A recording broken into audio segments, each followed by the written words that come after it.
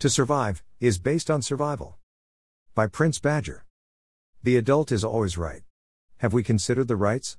Charity, they say, begins at home. I come from a home, but I felt alone. Others are raised on emotions, whereas we, on survival.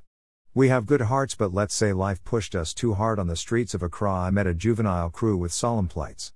Is it always the child?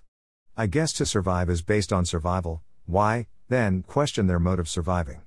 In numerous voice echoes they spell out their solemn plights. We are icons living, letting our venoms out like pythons speaking.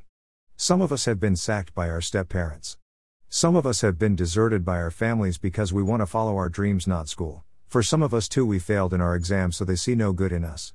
Some of us have been abused physically, verbally and emotionally, raped, rebuked and irrationalized.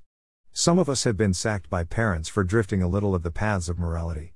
Some of us have seen it all: love, sex, drugs, hatred, jealousy, hypocrisy, religion, hunger, still counting, while others wait for the wave of our fate, death. To society and social morality we have bad attitudes and habits on how we survive.